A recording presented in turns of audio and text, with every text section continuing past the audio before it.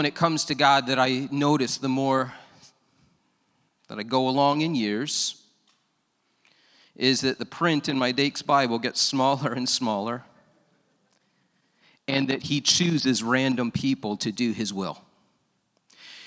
He takes words that we think we know the meaning of, and he turns it on its head. One of those words would be ridiculous, and today I wanted to talk about some ridiculous faith of Elisha. I wanted to talk about the fact that God chooses people, and he changes the words that we think we know.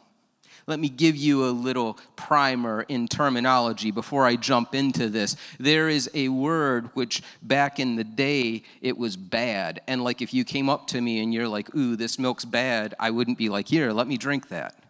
I still probably, like, bad meant bad. But then in the 80s, give me the MJ slide. MJ came up with, like, bad, like he was bad. He's bad, you know it. And he'd go, shemo at the end. Because, like, if he said, I'm good, it wouldn't have the same edge, right? And so good became bad and bad good, but if you come up to me with milk and say it's bad, I'm still not drinking it. There's the word sick. Oh, and I use this one, like, that's sick. But every time I say it, I am transported back to Leroy Middle School, 2nd grade. Christy Lamphonen. I may have had a 2nd grade crush on her. Little blonde-haired, blue-eyed, little Dutch boy haircut. I remember this day. Little bow in her Dutch boy haircut. And I was standing behind her in line, questioning whether I should have eaten that second bowl of Fruit Loops. And we're turning in our homework. But you couldn't leave the room without asking the teacher. And every step I took, the greener I got. And Christy asked a lot of questions when she was the next one in line. And the next thing you know, and I just remember sitting in the waiting area of the principal's office. Her cute little haircut, just in the front. It was also full. In the back, it was just flat because me. And her saying, why did you do that? Just crying. And I'm like, because I was sick. And it wasn't in a good way. And then ridiculous, when we say that, it used to mean something that was bad news, but now ridiculous can be a good thing. And the reason I bring that up is because we live in a world where things that go on in the world at times are ridiculous and not in a good way. And it's weird because the people of God have almost relegated our faith to a place where we're like, yeah, we can't be ridiculous. No, we can't go there. Yeah, we can. Yeah, we can, because that's who God calls you to be in faith. Today, I wanted to talk about Elisha. The story of Elisha, let me give you a little background on this man. It begins with Elijah, who was this prophet, almost a rock star of prophets in the Old Testament. Elijah had just gone through a dark time, and God had recommissioned him, in a sense, to begin doing what he set out to do. God gave one word that was go. He follows it up with from here. In other words, your time here of sitting here, it's been good, but you got to go. And he tells him that, in a sense, he will tap his replacement as a prophet. Now, during this time, everyone knew who Elijah was. And Elisha obviously knew who he was. I'm sure that he wanted to be like him for so much of his life. He would come to a point where he would have the audacity to ask for a double portion of the anointing that was on Elijah. And what's wild is, in his lifetime, Elisha performed more recorded miracles in the Bible through the power of God than anyone besides Jesus Christ himself. Elisha's story, it was very ordinary when you look at it. It was ordinary in the sense that he was not discovered because angels pointed him out. There was no burning bush in this situation. There was none of those things. What he was an ordinary guy living at home with his parents and working on a farm. But God called him to do something incredible in this. He lived during the 9th century. There was a lot of tension, a lot of civil unrest. There was a lot of Baal worship that went on, which would cause a lot of this tension and unrest. People were worshiping this false god. And so God points out this ordinary man in a field. But from that point on, his story is no longer ordinary. Look at the text. And our text today is 1 Kings chapter 19, verses 19 through 21, and I will read it. So Elijah went from there, and he found Elisha. Elisha was plowing with 12 yoke of oxen, and he himself was driving the 12th pair. Elijah went up to him and threw his cloak around him. Elisha then left his oxen and ran after Elijah. "Let me kiss my father and mother goodbye," he said, "and then I will come with you." "Go back," Elijah replied. "What have I done to you?" Now, what's ridiculous about this story is what will follow and what Elisha does in response to this call. When we take our faith to ridiculous levels, and by ridiculous levels, I mean you know where you are comfortable and you know where you sink back in faith and you know the things that God whispers to you to step out in. So we have Elisha plowing with these oxen. He'd probably been doing the same job for many years of his life.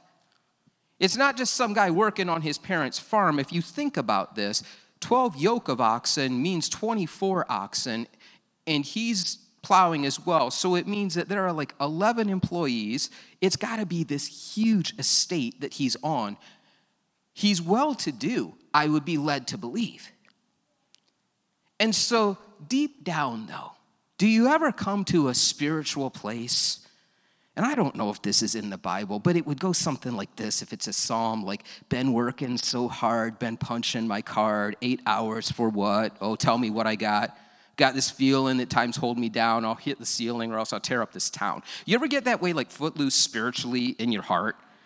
When you're just like, in faith, I got to get more. I got to move. I got to do something. It's got to go somewhere.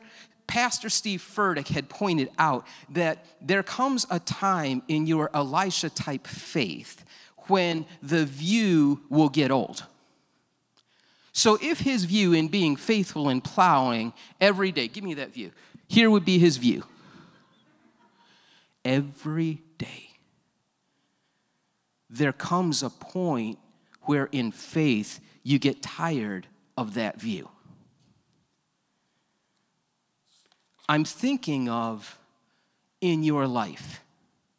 Do you ever feel monotony? Do you ever feel monotony when it comes to your job? Get up, have the coffee, do the things, come home. Get up, have the coffee, do the things, come home. When it comes to adulting, you can add that in. Do the things of work, clean, change the laundry, call the repairman, bills, go to Kalahari. Work, clean, call the repairman, bills, Kalahari. Do you ever feel monotony? Do you ever feel that kind of monotony in your faith? Because you feel like, is this all there is? Elisha's commission came while he was at work. Be faithful in the small things. At the end of this life, I want to hear the master reply, "Well done, good and faithful servant. You've been faithful over a few things. I will put you in charge of many. Come and share in your master's happiness." That's what my heart longs to hear. But the truth about faithfulness, it's a thing that's demonstrated over time. It requires consistency. Here's what's wild. Elijah was known at times to run. And so when you read this verse, it doesn't say that Elijah went to the stables or the barn to wait for Elisha to get done with his work to then talk to him about these God things. No, it says that pretty much he went by him and threw his cloak on him. I look at this almost like a drive-by anointing, if you will. He's just on the run. He throws his cloak on him. And what's wild is when this happens, it wasn't just any type of cloak. The cloak that would be worn by prophets at this time, it was a cloak made out of animal hair or skin. It wasn't something you would confuse with anything else. When you saw it, you knew what it was. In the Bible, in Zechariah, it says that it was a rough garment. In other words, it wasn't for the faint of heart. So as soon as this hit the shoulders of Elisha, he knew something's going on. See, the walk that you're about to take, it requires a different covering, Elisha. I'm placing this covering on you. The mantle that's going to go on you, oh, you see it, but can you feel it now? And there are places in faith that God's saying, do you feel it now? Do you feel where I'm taking you now? In order for faith to become what God intends it to be, there are two important truths. There was this study by Craig Groeschel, I think his name is, and he had 2 points that I loved. The first one was this in regard to Elisha. God wasn't going to give him a script for what was about to happen. You do not have to understand fully in order to obey immediately. That's a tough one. Elisha's response was, let me run in and kiss mom and dad, and then I'm going to come with you. There was no time for a fleece. There was no time for 2 weeks of praying about it. There was no risk assessment on a dry board. He just knew. He just knew that he didn't have to understand the full plan to obey immediately. God has this way of calling structured people to leap into spontaneity, and he has a way of calling the spontaneous to leap into structure sometimes, and neither one's fun for those people. But how many church leaders, like these people who have written books and everything else, how many of their 5-year plans had 2020 on the map? Probably none. Or they would have been like 2020 reasons that 2020 is going to be whatever. Like, there's that kind of book every year. The God of Elisha will whisper destiny to you. Rarely does he give all the details that we will want. In the template that Grishel put out, it said God is often strategically vague in his directions. That's a place of faith. When you don't know what's going on, understand it's part of the strategy. God's not intimidated by there. What he needs you to do is to show up for this step. That's what he needs from you. It is said that Jesus ministered at, I think it's 3 miles an hour while he was here on earth, because that's walking speed. God needs you to show up for the next step. You don't need to know what's up there. You need to show up here. Because if it was like A Few Good Men in his best Jack Nicholson voice, God would say, you can't handle all the steps. You can't, because we wouldn't show up, because we would be scared to death if he laid it all out in front of us. But the God that I serve is about an economy of words. What do I mean? I mean, when there's nothing, my God says, let there be light. And it is. When it looks like things are over, he says, Lazarus, come forth. There he is. When it looks like the darkest time ever and people don't know what to do, he speaks word, it is finished. And by it, he didn't mean himself. The devil quaked at hearing those words. Historically, when he calls people, what would he say to a Moses? Moses, go. What would he say to Abraham? Go. Go where? He gave Abraham a little more. Go to the land that I'll tell you. Okay. That's how God works in faith. You think of the stormy sea.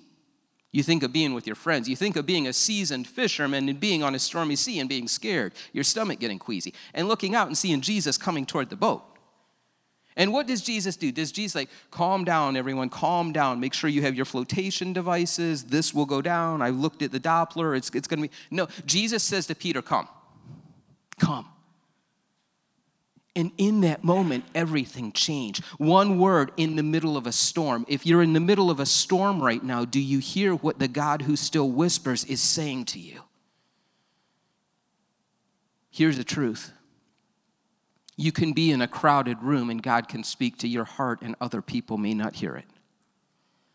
Because the truth of God and the God word will resonate in the heart of the one who is meant to hear it. It'll stop you in your tracks. It will arrest you. You may be in situations that you don't know what to do. You may have a health situation and you're scared about it. You may have a loved one in a health situation and you're scared about it. And the word that God's going to whisper is trust. Trust. And you won't have all the answers and you won't know what to do with it, but you have that peace. There's someone who sits here and you feel like you wake up at night and you feel like there's something that you should be doing for God. You feel like it almost haunts you doing something for God. It could be like you should be writing a book. You should be doing this. You should start that. You should do that. And the word that God's going to say to you is start. Start. But God, but start. You don't have to understand fully to begin immediately. Some people here, you may have been around this church for years, but in some weird way, you're still the new person. Been on the fringe. I've been hurt before. I don't want to get in because church people. What if the words commit? What if the words commit? When it comes to people, I always think about this. For the lady that's sitting there, single, waiting for her Prince Charming. For the man who's sitting there single, waiting for his queen. You look around this world and there's heathens all around. You come to a place where you start to think, I'm going to need to marry a heathen. Because in your heart, the world's saying settle. But God is going to say to you, don't settle. Don't settle. And it resonates with so many of us in so many different ways. Don't settle for this spot. Don't settle for this place. Don't settle that it's always going to be like this, because my God is a God of change. It doesn't make sense sometimes. The steps aren't laid out before you. In 2000, I remember that I was finishing a degree in elementary education. I was very close to the end. And in that field at the time, it was a very good thing to be a male elementary education teacher, because a lot of the schools were wanting to hire male elementary teachers because there were a lot of broken homes. And as I was finishing this degree, which it had taken me forever because I had played school longer than I had attended school, I remember sitting in a McDonald's across from Pastor Nip discussing Mentor Heritage Christian Academy and youth pastoring. Now, I remember that 2 weeks to the day before that, I had said I would never want to be in full-time ministry. To the day. And I remember sitting there thinking, crossroad. You can't do both. You know how you do that? How you try to bargain with God? Well, maybe there was no maybe. And I remember sitting, it's so weird, on the steps of this house on Brooks Boulevard. My neighbor, they kept their Christmas decorations up all year long. I was sitting there. There was a squirrel, and that squirrel had one eye. Remember that? This squirrel comes sit by me on the steps. I don't know if it was like my therapy squirrel or what, but it sat there, and I'm just praying. And I just remember, step up. Step up. And what's so funny is how those words are different now, because Ella has Blueberry. And when you put your finger in there, you're supposed to say, step up, Blueberry, step up. And there's times that Blueberry will just peck your finger. And that's how it is sometimes when God tells you something. You can either listen and do what you're supposed to do, or you can try to bite at him. You can try to make a fuss. But hear what God says to you. Because at that point, not having all the pieces, I had no idea where God would take ministry. I had no idea what his future plans were. But what if I would have taken the path to say, no, I want to go teach in an inner city school because that's what I have on my heart right now. Take the God path. A second thing, the people who hold on to the least are the ones that God uses the most. We hear the word stronghold in church, but sometimes things are a stronghold not because the hold that they have on us, but the hold that we have on them. Like we white knuckle things. We refuse to let them go.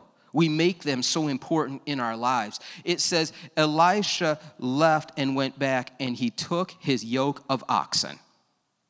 Now, here's the thing. You can't plow without oxen.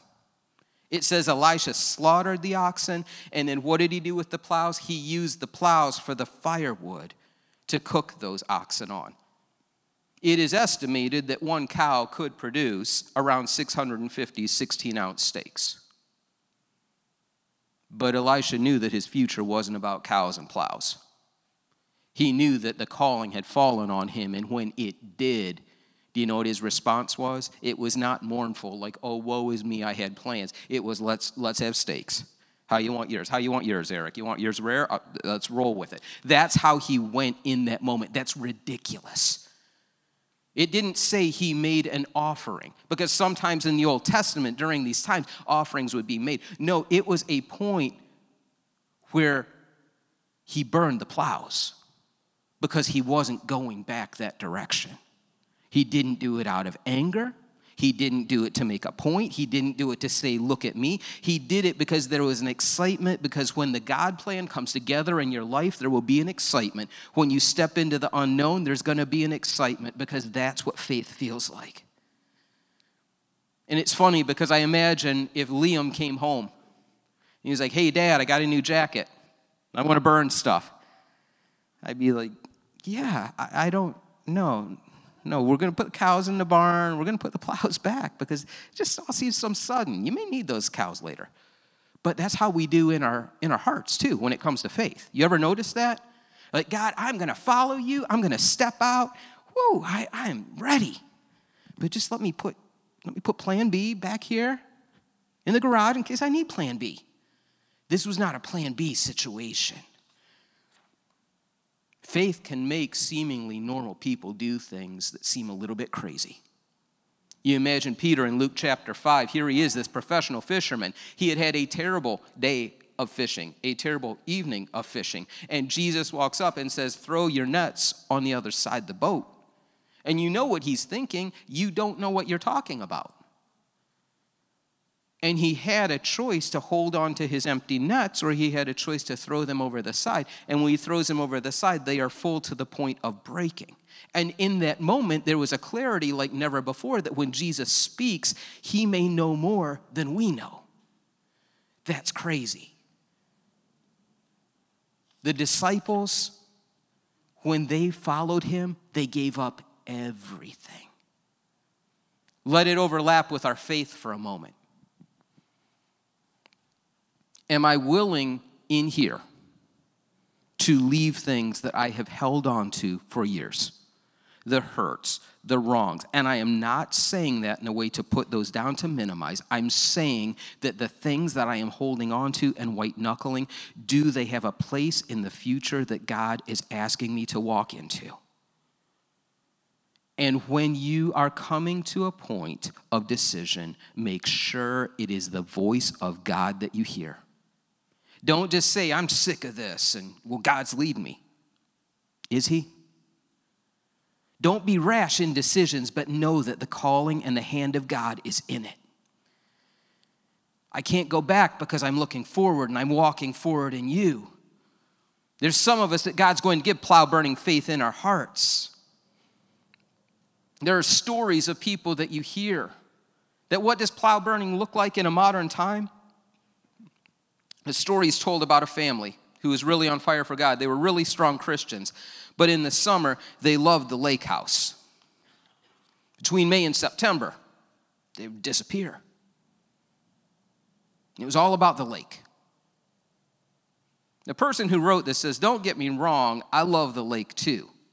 But what was wild is at one point, their 9-year-old daughter said, Daddy, why is it that we love God all year long, but we don't love him in the summer? And those are the things kids say. You know, as a parent, you're like, ouch. When he heard that, he realized what was happening. They loved God during the summer. It's not like they turned atheists between those months. But he realized the message that was going to his children was that God can be put on hold.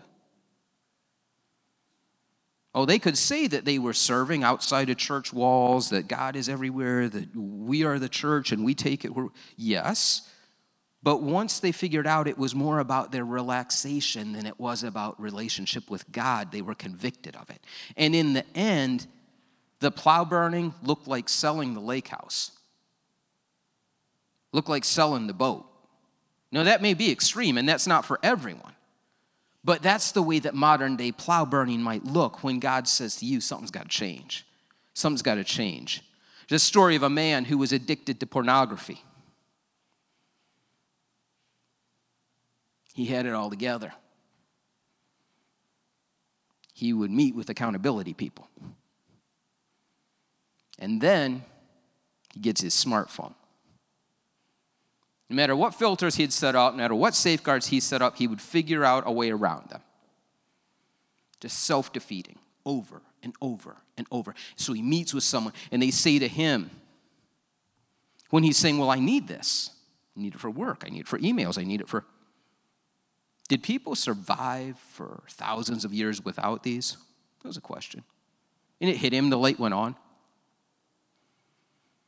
And what he did may seem extreme, but he took that iPhone, he smashed it. You're like, what? Do you know how much iPhones cost? Wasn't even paid off yet. It was on a 24-month plan. He ended up getting a flip phone.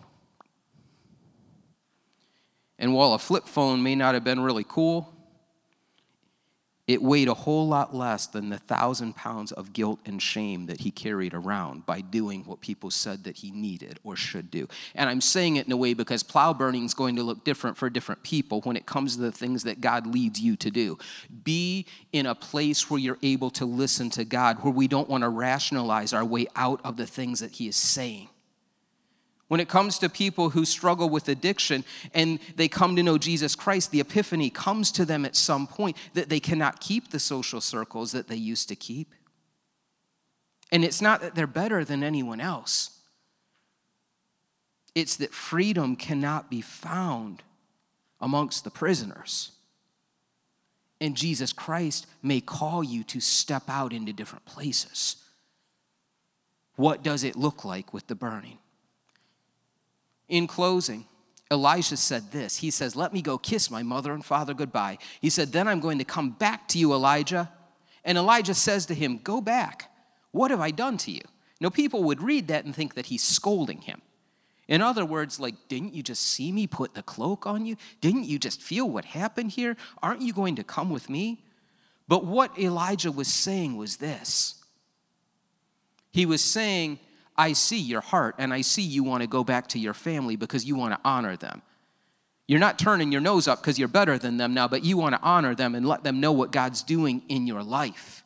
When he says, what have I done to you? It wasn't a scolding. It was saying, you know, when that happened, that wasn't about me and you. That was about you and God. So when that mantle fell on him, it's about you and God. Now you have a decision to make. And I say that because today, right here in this place, there's something that settles on each one of us. And you have a decision to make. What things in this heart of yours do you need to say no more? What things in stepping out do you need to say, God, I'm going that direction? What things in a spiritual sense do you need to just gather people around and say, stakes are on me tonight because we're celebrating? Here's what's wild about it, though. When he went and followed Elijah, change didn't happen overnight. It is estimated that he was Elijah's servant for 18 years. Could you imagine that conversation? Hey, Mike, where's that CEO of the farm? Oh, you mean Elisha? Yeah. Oh, he's an intern. Well, didn't you say that 17 years ago? Yeah. But the God things may not make sense with the timelines that we set up. But when you're in the God place, when you're doing the things that he tells you to do in his timing, it will come to pass. And before we pray, here's what I just want to say to you. The God who spoke back then still speaks today. Amen. The God who spoke in whispers to Elijah, the God who gave those short kind of directions, he still speaks today, and he still cares for you just as much as the people that we speak about in his word. We're going to pray. And I would ask this question. Do you really want your faith to stretch? Do you really want to see things go to where they've never gone before, personally for you? Because when we chase personally, then corporately we go forward. God's speaking. Listen to the whispers. If you'll stand, we're going to pray.